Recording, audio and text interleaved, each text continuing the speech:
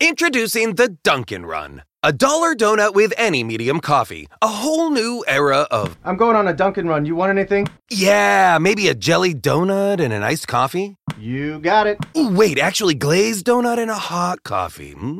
Okay, back on track. Make it a Dunkin' Run. Get a $1 donut with any medium coffee. America runs on Dunkin'. Exclude specialty donuts and fancies. Offer valid on medium or larger coffees. Price and participation may vary. Limited time offer. Terms apply.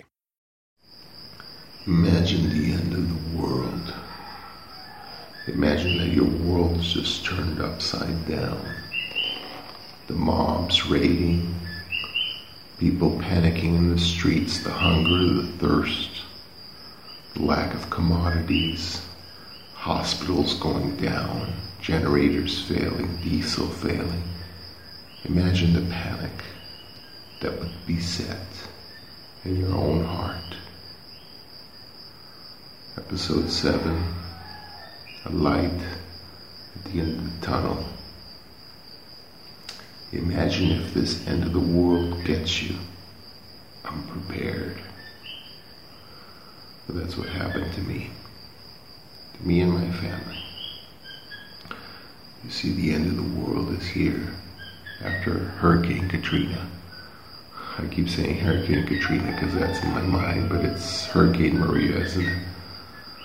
The mind plays tricks on you after a while, after so many days with no light and only daylight to look forward to, and everything is always dark. I can't even count the days right. It's becoming a blur to me in my mind. It's either day 6 or day 7 since the hurricane came and devastated the whole island. 3.5 million people put in chaos. The radios, some of the radio AM stations are still working, and you can still pick those up in your car when you turn the key. I'm trying to conserve as much battery and fuel as possible. But the governor of the state today, he said that for sure we're not getting any lights back for at least 6 months, no electricity to run anything for 6 to 9 months. And that's a conservative estimate. The President of the United States, Donald Trump, is flying in tomorrow, I believe, to assess the situation, assess the damage. But while we are all in chaos, that brings hope to so many people. The hospitals are running out of diesel. One of them is running on only one generator. And the people there are getting more sick. Don't go to the hospital. That's the last place you want to be, is the hospital. The problem now is the diesel fuel. They say it's got maybe 1 day at most and it'll run out. And then the trucks won't be able to ship anymore. Without trucks, without movement, there won't be any supplies, won't be any gas, won't be anything to even give anybody any hope. Of course, there hasn't been gas in days, but we got a gas shipment in, and they were rationing the gas, 10 gallons at a time. One crazy gas station, 2 gas stations opened in our town, a little small town up in the mountains. And one crazy gas station decided they were going to let you have all the gas you wanted. And so people lined up all the way downtown. And I stood in that line for a couple of hours, and my son and I pushed a car over there and filled up. We had a full tank of gas. It was incredible. People don't know where to get gas. Lines are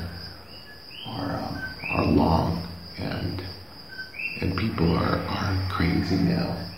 I'm talking soft because it's the middle of the night. I don't want to attract any attention. I don't want any attention. You know what I mean?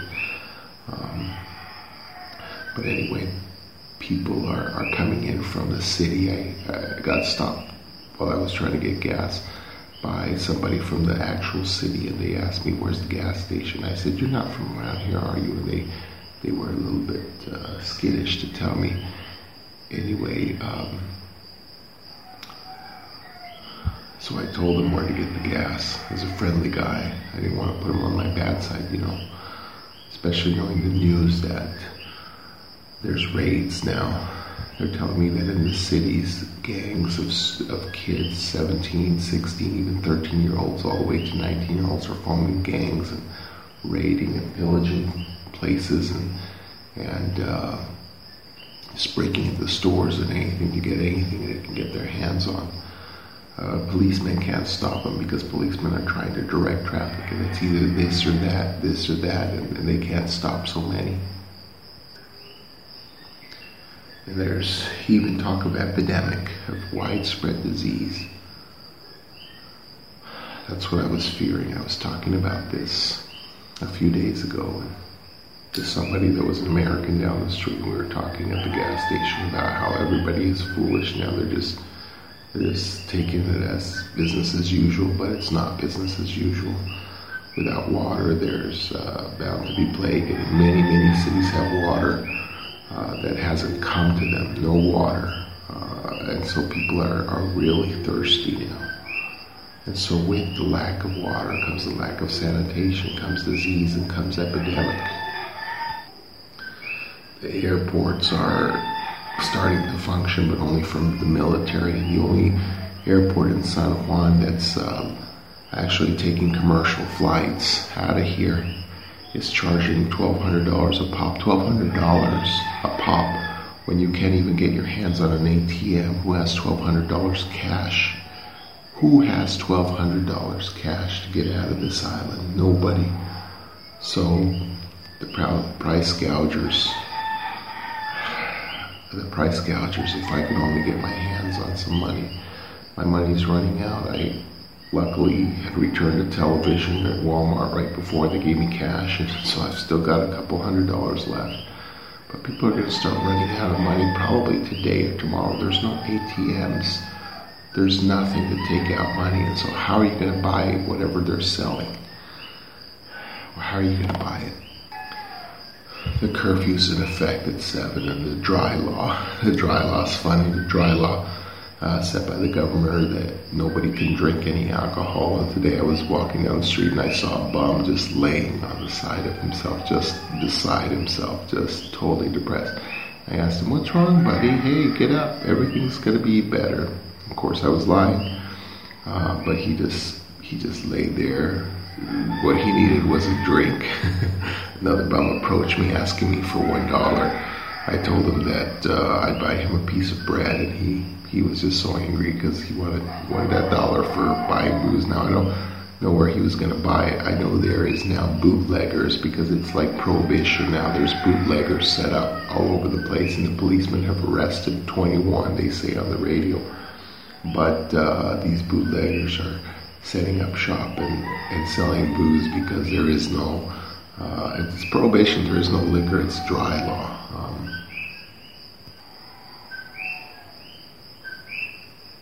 But there is a light at the end of the tunnel.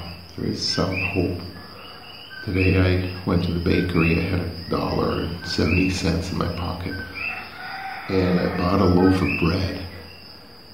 And I asked how much those sugary donut holes were, and they told me 10 cents a pop, and so I asked them for 7 to bring back to my family as a treat, as a surprise, and then I counted about 9 more pennies in my pocket, so I might as well get 8. So I told the lady, "Well, I got 9 cents, what are you taking?" She grabbed a handful more and just threw them in my bag. Extra handful of donut holes. That was so wonderful of her to do that. It shows you that there's still people, even in the apocalypse, that are generous and nice and giving to their fellow human beings. I came home, and of course everybody was excited for the donut holes, and I found some more supplies, not much, but probably a day's or a days and a half worth of rations to add to our dwindling rations that we have. And I went to the church because they have water. Their water got connected today. And so I went to the church and filled up as many bottled waters that I could because our supply was so low. But then a miracle, a light at the end of the tunnel. I came home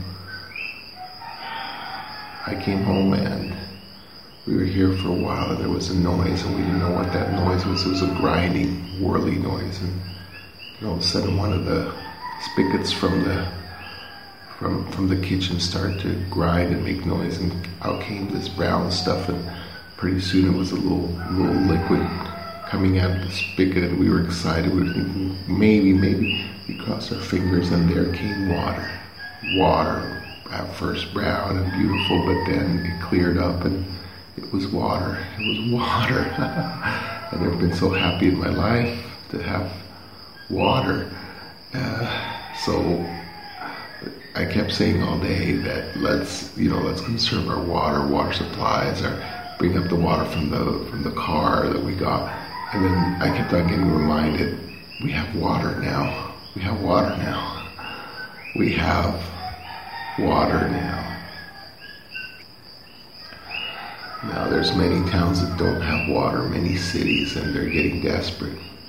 And we're one of the only little cities that's set up so well, little town with gasoline. We have gasoline, we have people that are friendly, people that are selling their goods despite the lack of supply. A couple of shipments came in of gasoline, the gas truck, and there's little, even when the water was gone, there's little outlets from the springs, from the mountains that come down. I mean, we are set up well here. And I'm only wondering